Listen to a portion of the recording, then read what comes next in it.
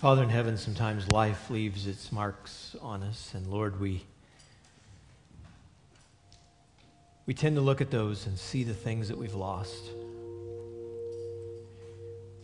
Maybe innocence lost, maybe opportunity lost, maybe time that was wasted, maybe an investment that we'll never get back. And yet, God, so often we fail to notice that in those moments of brokenness, you restored us and brought wholeness. In the moments, Father, when we were falling apart, you were actually leading us to a moment of time that we would be together more than we ever were before. Father, help us to look at the scars that are on our lives and in our hearts and recognize that they're also bearing testimony of your faithfulness. That even when life is difficult, when times are challenging, when things don't go the way we want them to go, that, Father, you are still faithful. And help us to recognize, Father, that your expertise is in taking that which is broken and discarded and pulling it back together again and making something beautiful out of the ashes, reassembling the pieces in maybe a different way than they were before, but in a way that has even greater beauty and greater usefulness for you and for the kingdom. Father, today we thank you for all the moms that are in the world and the mothers that are a part of this congregation. Whether they be a mom of young kids and you're feeling frazzled and empty on energy, Lord, and thinking this will never end, just help them to realize that this is just a phase and that the things that they're pouring into the hearts, into the lives of those young children are going to last with them for a lifetime and give them guidance and direction and security through whatever they face in the future. We pray for the mothers of those kids that are in high school and first years of college that are heading out on their own into a great big world, and it's hard to know sometimes as a parent how much to hold on and how much to let go, and just pray that you would comfort those mothers and give them the words to say and the times to say them with the Spirit that would just lead those kids back to you and recognize, Lord, that even though we stray, that you're a loving Father that's there with arms that are open when we repent and we come back home. I pray for all those moms that maybe their kids have grown up and left home and now they're out on their own and they're doing things in the world, Lord. Maybe they have grandkids or great-grandkids, and sometimes it can be easy for us to feel like our contribution has been made to the world and our time has passed. Help them to realize, Lord, that that's not true, that they're still pouring into the hearts of their children, and their investment in their kids and or their grandkids and great-grandkids will last for generations, Lord. I just pray as we open your word today, Father, that you might open our hearts to what it is that you have to say to us. We thank you that we have this moment to be together. We pray all these things in Jesus' name. Amen.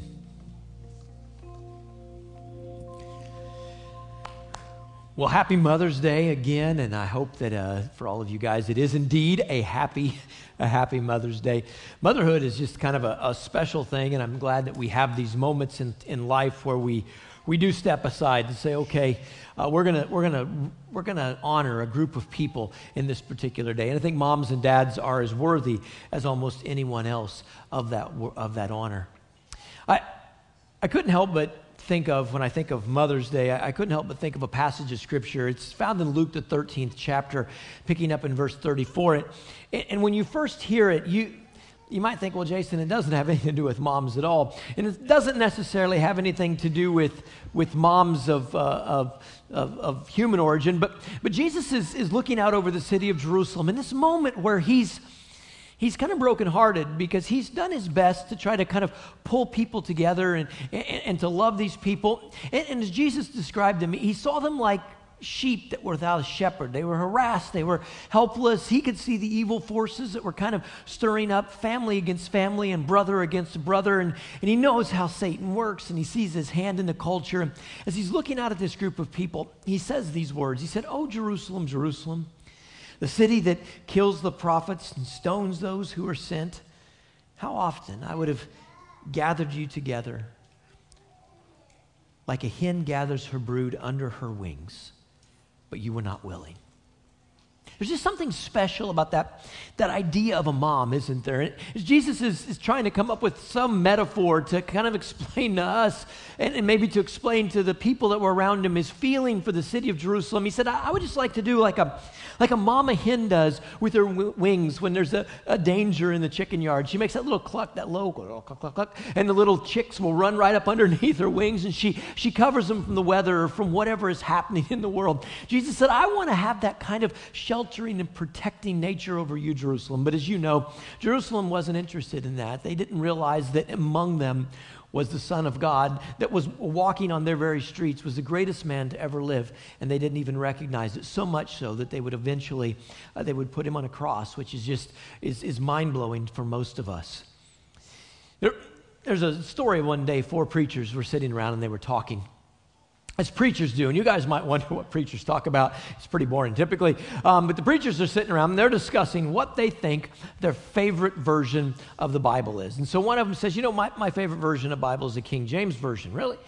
Well, King James, yeah. He said, I love how it flows and it's poetic and it kind of has a lot of verses I memorized in the King James Version of the Bible, and he had a lot of good things to say about that. And then the guy said, we understand. And another guy said, really, the version I prefer is the NIV. It's contemporary in nature. It's kind of modern in its translation. I can follow through with that really well, and it's easy for me to teach out of. And they all agreed that he had some valid points as well. And another guy, he said, I prefer the New American Standard Version of the Bible because the New American Standard Version is so textually accurate. It's just proper. If a word means this in the Greek, they use the closest English word to that. And that's so valuable for Bible study. And everyone agreed that each of those versions had their strengths and their weaknesses. And they turned to the fourth guy, who is so far very quiet at the table, and they said, hey, what's your favorite version of the Bible? And he said, I think it's my mom's version. They're like, we weren't aware that your mother was a Bible translator. What is her version called? Was it published? They were curious about it. This is, preachers, and they learn about a new version of the Bible. They get pretty excited right here. And he went on to explain. He said, my mother's version wasn't a version like we're talking about. He said, my mother's version was the version that she lived. It was a version of the Bible that she took in the Word of God, and then she lived it in how she lived her life. And he said, of all the versions of the Bible I've ever read, hers is the most inspirational to me. And I think that's by and large true, isn't it, across the board. The Bible is only as good as if somebody takes that in and then implements those principles in their life. And as we begin to live those out, it's something that people can grab onto and catch a hold of. And that's not just for mothers, that's really for all of us. But I understand what that man meant, because mothers are constantly sowing seeds, aren't they? They're constantly working in the hearts and in the lives of their kids to kind of sow seeds that will make a difference for the future. I know my mom sowed quite a few seeds in my life as a young man, and there are a few things that still, even though it's been 30-some years ago, it's probably almost 40 years ago now, there's certain phrases that my mom would share with me that are just burnt in my mind. You guys didn't get a chance to know my mom, but my mom was she was a very different personality than I am naturally. She was a newspaper writer, did a lot of journalism, was an editor for the local newspaper. So my mom was this very exacting sort of person. Everything had to be proper, grammar had to be right, and the handwriting had to be perfect, punctuation had to be present. It was just her nature. Everywhere she looked, she kind of had an editorial eye to things. And I wasn't quite as along the line as she would have liked for me to be. If you don't know, I was adopted. My parents adopted me when I was born. And so here I show up, and I think that there was this kid that was just like everywhere right here. And my mom didn't know exactly what to do with me at first, but she would drill some things into my mind as a kid. I'll never forget that. She would say, Jason, you have got to be responsible. You've got to take care of your own business. No one else is responsible for your things. And those concepts are still things that I hear in my mind even today. I was talking in first service. I was prepping for this lesson, and I got thinking, really, I should have cleaned my desk. Because don't go look right now, guys, but my desk is a mess. I mean, there's papers all over, Bibles, lessons. I had one of those weeks last week. And when I was a kid, my mom, second grade year, my mom's good friend, Miss Mary Martin, was my teacher. This is both good and bad. when your mom's friend is your teacher. It's mostly bad, as far as I can tell. But my mom's teacher, she sent a note home to my mother with me, and it simply said, "Diana, come to school tomorrow. There's something I want to show you." So I took it home, and I'm like, "Hey, Mom, Miss Mary sent me this note. Oh, do you know what she... No, I don't know. I was hoping she was going to show my mom like an A or something that I'd somehow mysteriously gotten on a paper. So we get to school, and my mom and Mary are cutting up, and they're having a good time. They're good friends. And Mom said, "Mary, you wanted to show them?" "Oh, yes," she said. I knew you would just want to see this, Diana." And she took my mom over to my desk, and as we're walking towards the desk, I knew what was about to happen. Because I'm not naturally an organized person, but my mother was meticulously organized. Everything in her house was perfectly, I tell you, organized. And my desk is one of those kinds where you have a little thing underneath and you have a little flappy deal. Do you guys still have those in school? Okay. Yep. And then you neatly place stuff inside of that part, and you put that thing down. Well, I realized that you could just stuff stuff in there and put the thing down, and if you sit on it a little, you can get it to go. And Miss Mary just walked over and said, "Diana, I knew you'd want to see this." And she flips the top up, and my desk explodes out of there, poof. And my mom's like, "Jason, we have got to do something about it." For the next hour of my life, my mom and I are going through my desk drawer. Why do you have an old what pin cap, what tool of torture have you made? And she found all my secrets, all the rubber band shooting and gumwad shooting devices in my desk. My mom found them. Mary and her laughed about that for years. They had a great time at my expense. I'm still sore about it. But every once in a while, when it gets like it is right now, my desk is a mess. It's this funny thing because I'm thinking to myself, I need to clean my desk. Why do I need to clean my desk? Because my mom told me that it was important to have a clean desk, and successful people have a clean desk, right? And even though I'm not successful, I want to be. And so I clean my desk. And those little seeds that are sown are the kinds of things that grow up in our life all through adulthood. Now, it's true, and we should say on the onset this morning, that we can sow good seeds in the lives of kids, but we can also sow bad seeds in the lives of kids. And we're going to take a look this morning at a story from the Old Testament of a mom who chooses to sow good seeds in the heart of her son. So much so that he decides that he's going to write about it. So if you have your Bibles with you today, I have mine with me, but if you have yours with you, turn with me to Proverbs 31. And some of you are like, "Hey, that sounds familiar." Proverbs 31, because that's where the virtuous woman is. And we've heard a lot of lessons, and there's books written about that. And we all wonder who can find her, right? Because that's what the psalmist or the writer of Proverbs says right there. She's hiding, but I'm not looking at the virtuous woman. That's a fantastic text, right? And there's a lot of great material in there, and it's often preached about. I want to look at what precedes that, because I think that this virtuous woman that King Lemuel is writing about in the second half of Proverbs 31 is the woman that wrote to him in the first half of Proverbs 31. And we're not certain who this King Lemuel is. Some Bible scholars think that Solomon is somehow writing in the third person, although that seems unlikely. Most people think that this King Lemuel is a guy who lived a little bit farther east in Arabia, and he was if it's who they think it is, he was a fairly predominant king, fairly successful kind of guy right here. So as he's writing this as a conversation that his mother had with him. So we're going to pick up in verse number 1 of Proverbs 31, and the words of King Lemuel, an oracle that his mother taught him. So he said, "This is a lesson that I learned from Mom." And it starts off like so many of my mom's oracles to me. "What are you doing, my son?" Right?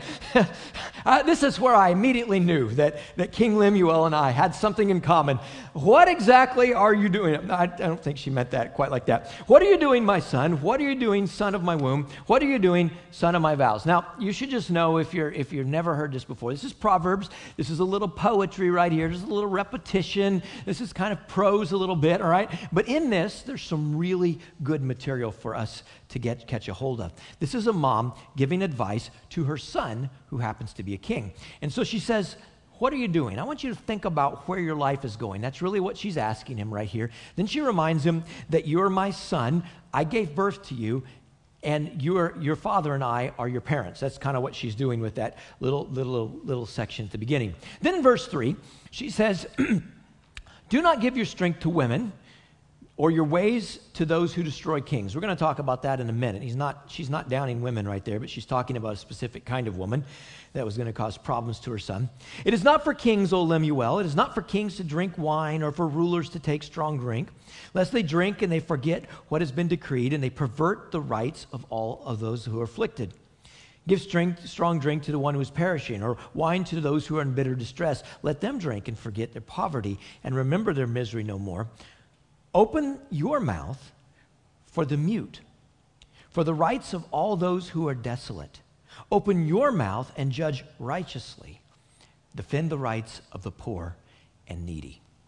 So we're going to talk about three things that this mom does here that's just really kind of great advice. Whether or not you're a mother in this room today, these are three things that we want to kind of press in to the hearts and to the minds of younger people as they begin to make that transition from being a child to being an adult. Now, her son has kind of a special position, as we've already said. This young man is now the king of a nation, and we don't know how old he was, but this is a special thing about a mom. No one else in the world can have the kind of conversation that Lemuel's mother is about to have with him, right? Anyone else in the world, he might say, I want you out of my sight. I'm going to banish you from my country. I'm going to have your tongue cut out. But this is Lemuel's mother, and he has to listen to her, right? And so she gives him such good advice, and he appreciates that. And we'll look at this in a moment. But he calls it an oracle or a burden or a heavy word. What she's saying to her son is something that comes from deep inside. This isn't advice like maybe your mom gives you, like make sure you don't wash your new red shirt with your white t-shirt. You know, those are great bits of advice, and we've all done that, and we've ended up with red socks for 5 years. But that's not this kind of advice. This is heartfelt advice where she's going to her son and she's saying, listen to me. This is the difference between success and failure. This is the difference between accomplishing something important and becoming a failure like so many others have before you. She's literally saying, pay attention. Watch what I'm talking about here, son. You're the one I love. I gave birth to you. Pay attention to what I say next. And so here are the three lessons that Lemuel's mother tries to convey to him. And these are three important lessons. If you're a student in here today, these are three really important lessons that the Bible wants to reinforce to you. If you're the parent or grandparent or friend of young people in this room, these are three really important lessons that we want to communicate to them. And the first one is this, that there is a great deal of power in good relationships. So she starts off talking, and she says, after she's introduced herself and said, listen, kid, I gave birth to you. You got to pay attention to me, right? She said, don't spend your energy on women or your efforts on those who destroy kings. Now, she's not wanting her son to become a confirmed bachelor here, so don't misunderstand what she's saying. But there was a tendency among kings in those days, and this is written roughly in the era of King Solomon. And if there's a lot of things you might forget about King Solomon, most people don't forget that he had to distinguish, I don't know if it's distinguished or not, but he had 700 wives and 300 concubines. My math's not really good, but I think that's about 900 women that he had amassed that were his harem, right? So this mother is talking to her young son, and she's saying, that is a really bad idea. For one thing, it's demeaning to women because they just kind of became a possession of the great king, right? He kind of put them up on his shelf like trophies in a trophy case right here. But also she realized that there's a lot of energy that goes into that. Notice what she says, don't spend your energy on women. Now, she wasn't saying that she didn't want her son to have a wife and to raise a family, but what she was saying is don't chase empty, foolish things, Lemuel. All of us, no matter who we are in this room this morning, some of us have a lot more energy than others, right? But some of us have come to the realization that we don't have near as much energy as we used to. All of us have a limited or finite amount of energy. We only can do so much in a given day. We only have so much time to accomplish things. And what are we going to use those on? She did not want Lemuel to be like Samuel and just collect a bunch of women to impress the neighbors on how great of a king he was. She wants something more and something deeper out of her son. And she goes on to say, or those who destroy kings. Anytime that you have power, anytime that you have talent or ability, there are people that are attracted to that, and they're not attracted to help you become a better ruler or to become a better performer. They're there to get something from you. They're there to take something from you, right? And she's warning Lemuel to be careful about the kind of relationships that he puts in his life. I don't know if you guys are like me. I love biographies. I'm a little bit of a nerd about that, but I like to read biographies. I love to hear stories of people. One of the things that I got a kick on a few years ago was I started reading several stories of child stars, kids that, were young and they made a place in a movie. Some of you who are really old remember Judy Garland. All right, and Judy Garland was the star. She was Dorothy in The Wizard of Oz, right? She grew up in a town where I planted a church in northern Minnesota. I worked with a bunch of people to plant a church in northern Minnesota, Grand Rapids, Minnesota. It was kind of like this place. Everything was Judy Garland in that town. And Judy Garland grew up this sweet little girl, and then she became very successful, and her life really just kind of spiraled out of control, sort of like Marilyn Monroe and a lot of these people. And the problem for most of them is not just them, but it's the people that are attracted to them, the people that become the people they have the closest relationships with. Those people often are using them for their own personal gain. And Lemuel's mother knew that those kind of people existed in the world. She knew there were going to be women that were just going to try to kind of curry favor with him so that they could manipulate him. And the Bible's full of those stories.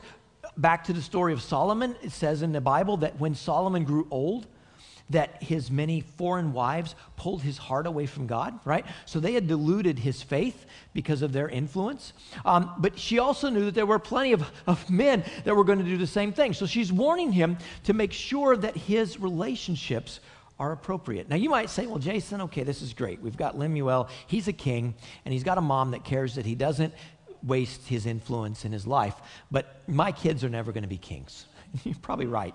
There's not very many kings left in the world, and the ones that are just kind of figureheads. But someday, probably a lot of your kids are going to graduate from high school. Some of them are going to go to college. They're going to get a job. Some of them might run for public office and gain some political job. Who knows? But they're going to be people that have a life to invest. They're going to be people that have energy to contribute and to give to the world. And the question really is, what are they going to do with that opportunity? That's what's burning a hole in Lemuel's mom's heart. She knows that her son has been given this great privilege, but what's he going to do with it? Is he going to just do like every other king and get a big old harem and get a bunch of people that just say, oh king, may you live forever, like he's going to live forever, right? And just kind of create this group of people that think he's a star and the most awesome person, but they're taking from him and from his ability to change and do good in the world? Or was Lemuel going to be different? And this mother was determined that she wanted her son to see the world differently, and she was going to do everything in her power to make it so. The question for all of us when we have a relationship with younger people is this: how will they use the power and the privilege of their lives to change the world? What will they do with that? And she wanted to know what that was, and I think that's an important question for all of us. I think she was also worried about the kind of people that got placed in her son's life permanently. She wanted to make sure that those people that were in his life permanently were there to do good as well.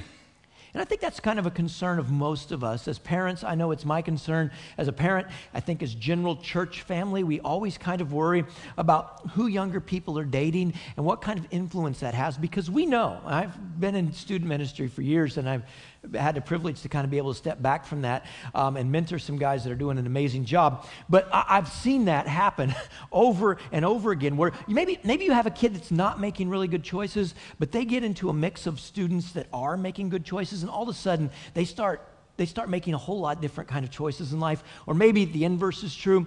You have a kid that's just really been solid and makes good decisions in life, and they slip into a group of friends that really are not making good decisions, and all of a sudden that good decision-making ability of theirs begins to wane. They begin to struggle. It's because the people that we're closest associated to have a profound effect on who we are, right? And so what are some ways that we can make sure that in dating world that young people pick a good spouse, a good husband, a good wife? And moms, I think you guys have a lot of a lot of influence in this way. I know when I was dating my wife, when I was dating my wife, my mom on a couple occasions sat down and asked me some hard questions because she wanted to make sure I had thought through the decision I was making. So one thing is, and if you're filling out the blanks, I don't have slides for these because for some reason I forgot. Maybe it's old age. But there are blanks in your papers. So the first blank is model what marriage is supposed to be. Now, none of us have a perfect marriage here, and I get that. You'd be like, Jason, I'm not perfect. You're right. But that's not what marriage is supposed to be. Marriage never was set about to be perfect. It's two imperfect human beings trying to work together. So there's going to be people who fail, and when you fail, readily admit that you failed. There's going to be times where you need to ask for forgiveness, and when you do that in a public way, especially if the kids saw that failure or saw you lose control of your temper, whatever the case is. Apologize to your spouse, because that sets some groundwork, that sows some seeds in the heart of those young people that this is how marriage works. My dad's not right all the time. My mom's not right all the time. God is the one that's right all the time. But they're working to become more like him. And sometimes they mess up. And when they do, they make amends to one another. That's a super powerful lesson. We need to learn that. And if you have that kind of environment at home, that's a perfect place for kids to learn that. Number two, if you're a parent that really wants to kind of press into your kid's heart, the kind of person I want them to surround themselves with, especially in marriage, is give them a picture of what they should be looking for. We talk about that. Like these are good things in a spouse. These are things that maybe you want to watch out. If you're a mom in here today, and let me just talk to you guys real quick. If you're a mom in here today with young men in your household, it's a really, really good opportunity for you maybe to talk to your guys about how girls think and tell them, hey, you know what? You might think one thing, but I see something else in this person. And here's what I'm talking about. Those are good conversations, not running people down, but just talking about, I would worry about this guy. Well, why are you worried about that guy, Dad? Or Mom, he's cute. Well, here's why, because X, Y, and Z, right? And inversely, dads, if you have daughters, I think that's super important for you to have that kind of relationship as well. Talk with the girls and say, you know what? I know that guy looks like he's just a really awesome dude, but I don't like how he does this or the other thing. Or he does this very, very well. You should look at this. Those are good conversations to have. Give young adults a picture of what they're looking for. And the third thing is, teach them to be patient and find security in Christ. Lemuel's mom believes that his purpose is bigger than just to be the king of a nation. She sees for her son a vision that's far bigger than him just sitting on a throne with surrounded by a bunch of pretty ladies and a bunch of advisors that look impressive. She wants her son to actually do something to change the world. And we're going to look at this in a moment. And because of that, she says, look, this is what I want for you. I don't want you to find your security in people or in the stuff that you accumulate or the people that you gather around you, because that's never going to work. I want you to find your security in something deeper. She was an Old Testament character, but we know that in the New Testament, that person is Christ. And we want to teach students to find their purpose and their meaning for life, not in the relationships that they have, but in the relationship that they have with Jesus Christ. Because once you get all that figured out, then the rest of the relationships that you have in life kind of sort themselves out, right? When you find your security and your place in Jesus, and then if you have a boyfriend or a girlfriend and they're really not bringing honor and glory to God and how they're wanting to manage their relationship or their personal lives, or maybe there are things about them that you realize, man, this isn't good spiritually, it's much easier for you to kind of pull out of that relationship, because your whole world isn't going to collapse. You're going to be very sad. You're going to be brokenhearted. You really like that person, but your whole world doesn't fall apart, because the center of your world isn't a person. The center of your world is Jesus Christ. Guys, that's so important. I could talk about that the rest of the day, but we need to get on with King Lemuel's mother's advice to her son. So in effect, what she's saying is this: don't use your power, Lemuel, to serve yourself. Yes, you're a king. You can gather a bunch of women around, and if that impresses your friends, great. You can have a bunch of people that are trying to get something from you that make you look impressive. But don't use your power to just serve yourself. There is a greater purpose for your life. And then she talks to her son about the danger of distractions, because she recognizes that for a king, there are a lot of distractions. There are a lot of things that can kind of cut in. And one of the things that she talks about is the fact that he can be easily distracted by alcohol, really. She says, it's not for kings, Lemuel. It's not for kings to drink wine or for rulers to desire beer. Otherwise, they will drink, forget what is decreed, and pervert justice for all the oppressed. Nearing this period of time, well, actually a little bit later, a few hundred years later, there's going to be one of the great kings of one of the ruling nations of the world. His name is Belshazzar. And we know of his name just because he's a part of the story of Daniel. But history knows of his name as a little bit different character. He was the grandson of the great Nebuchadnezzar, who was the leader of the Babylonian empire. And this is an impressive empire. Archaeologists are now just starting to kind of pull back the sand in Iraq and realize just how impressive this guy's empire had been.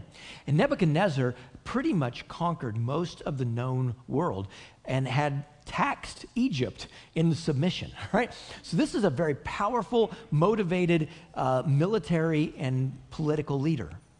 But his grandson was nothing but a party animal. And if you know the story, you know that while his grandson is holding a great big party, the book of Daniel tells us the most complete tale of this.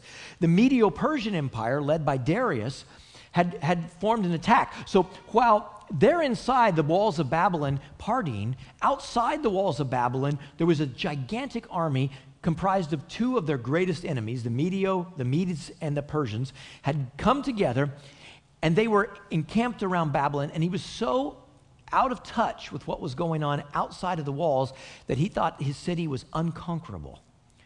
And what Darius had them do is simply to dam up the river that flowed at that time through the city of Babylon.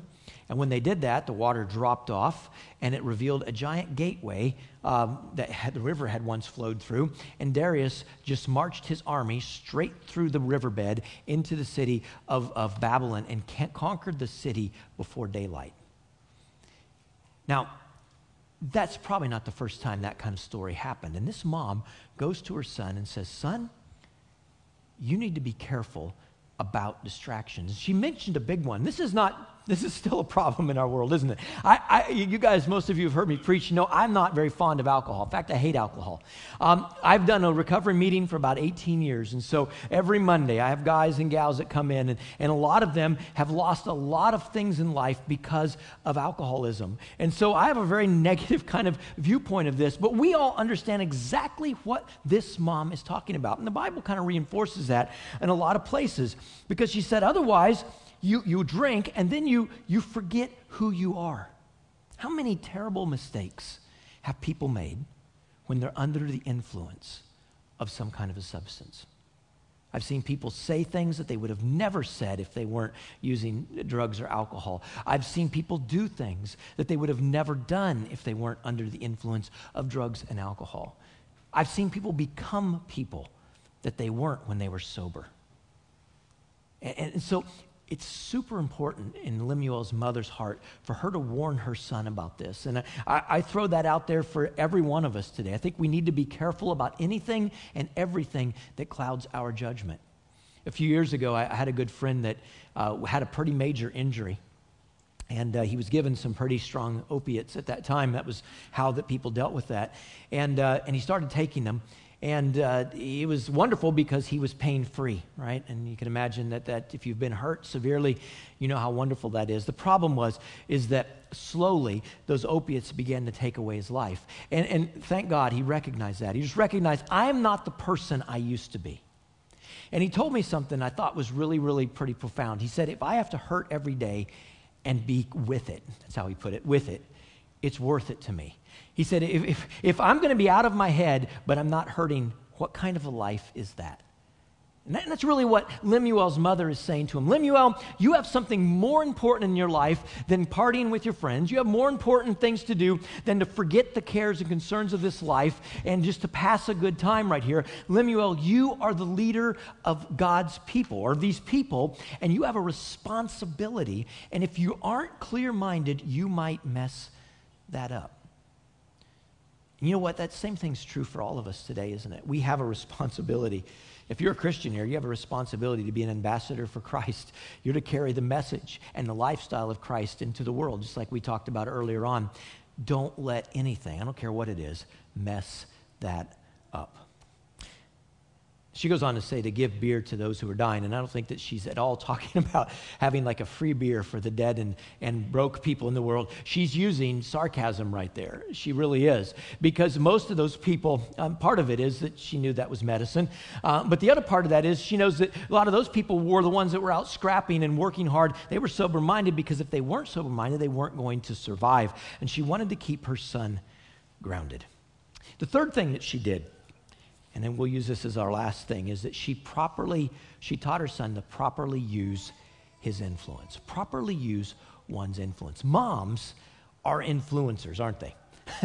They have a way of influencing their kids. One of the stories I love in the life of Jesus is when Jesus hasn't even started ministry yet. They go to a wedding feast in Cana, and somebody didn't plan well, or more people showed up, or I don't know what happened, but they ran out of wine. And so there's no wine for the wedding feast. And this is going to be a catastrophe, because as you know, if there's wasn't enough to drink, then the people were not going to be able to continue the feast. They couldn't really drink the water. So what happens? Mary ends up coming, and she ends up going to Jesus and saying, you need to do something about this. And Jesus argues back, says, no, it's not my time yet. And she tells some other people, do what he says. She knew she had influence on Jesus. Now, Jesus pushed back. Later, when he came with his sisters and brothers in the family, Jesus said, who are my mother? Who are my brothers? Those who do the will of my Father. He was trying to let the world know, I'm not partial to my mother just because she's my mom. Anybody who is faithful, I am going to be partial to them. But we know that moms have influence, don't they? And Lemuel's mother is going to use her influence to try to steer her son to do something important in life. Notice what she says in verses 8 and 9. Speak up for those who have no voice, for the justice of all who are dispossessed. Speak up, judge righteously, and defend the cause of the oppressed and needy. She said, Lemuel, I don't want you to get distracted by optics. I don't want you to gather a whole bunch of people that are on your fan club and women to make you look like you're a powerful ruler. I don't want you to get distracted by a lot of substances and just by having a party lifestyle and just enjoying what it means to be king. Lemuel, you have a purpose. Your purpose is to speak up for those who don't have a voice. You're the ruler. And in that time, the king wasn't just the figurehead, but the king was also the judicial system, right? And so she says to her son, look, you have a right, you have a job to speak up for people who can't speak up for themselves. You have a responsibility to bring justice to those who justice has not happened for yet. You have a job to speak up and judge righteously and to defend the cause of the oppressed and the needy. Mothers have the ability to see in their children things that no one else can see and inspire their children to accomplish things that no one else may inspire them to do so. I have to speak personally, but my mom I saw in this crazy little kid when I showed up. I'm sure I gave her a lot of stress. In fact, I know it did. But she saw in this crazy little kid that there was potential to do something bigger than what probably most people thought was possible. And I've accomplished, by the grace of God, a lot of what I've been able to do in the world because I know she believed in me and she expected me to live above what some other people thought I was able to do. And I think that's phenomenal. Thomas Edison's mother, if you know anything about Thomas Edison's mom, Thomas Edison's teacher sent him home from school and said, he's too dumb to learn. She said, well, if that's the case, then I'm just going to teach him. And she taught the poor kid. Thomas Edison, turns out, was probably autistic, but he was the most prolific inventor of the 20th century. He made all kinds of things. Once that brain started working, his potential was fully realized. She saw that, and King Lemuel's mom sees the same in him. Whenever I think about legacy, I always think a little bit about Lillian Carter.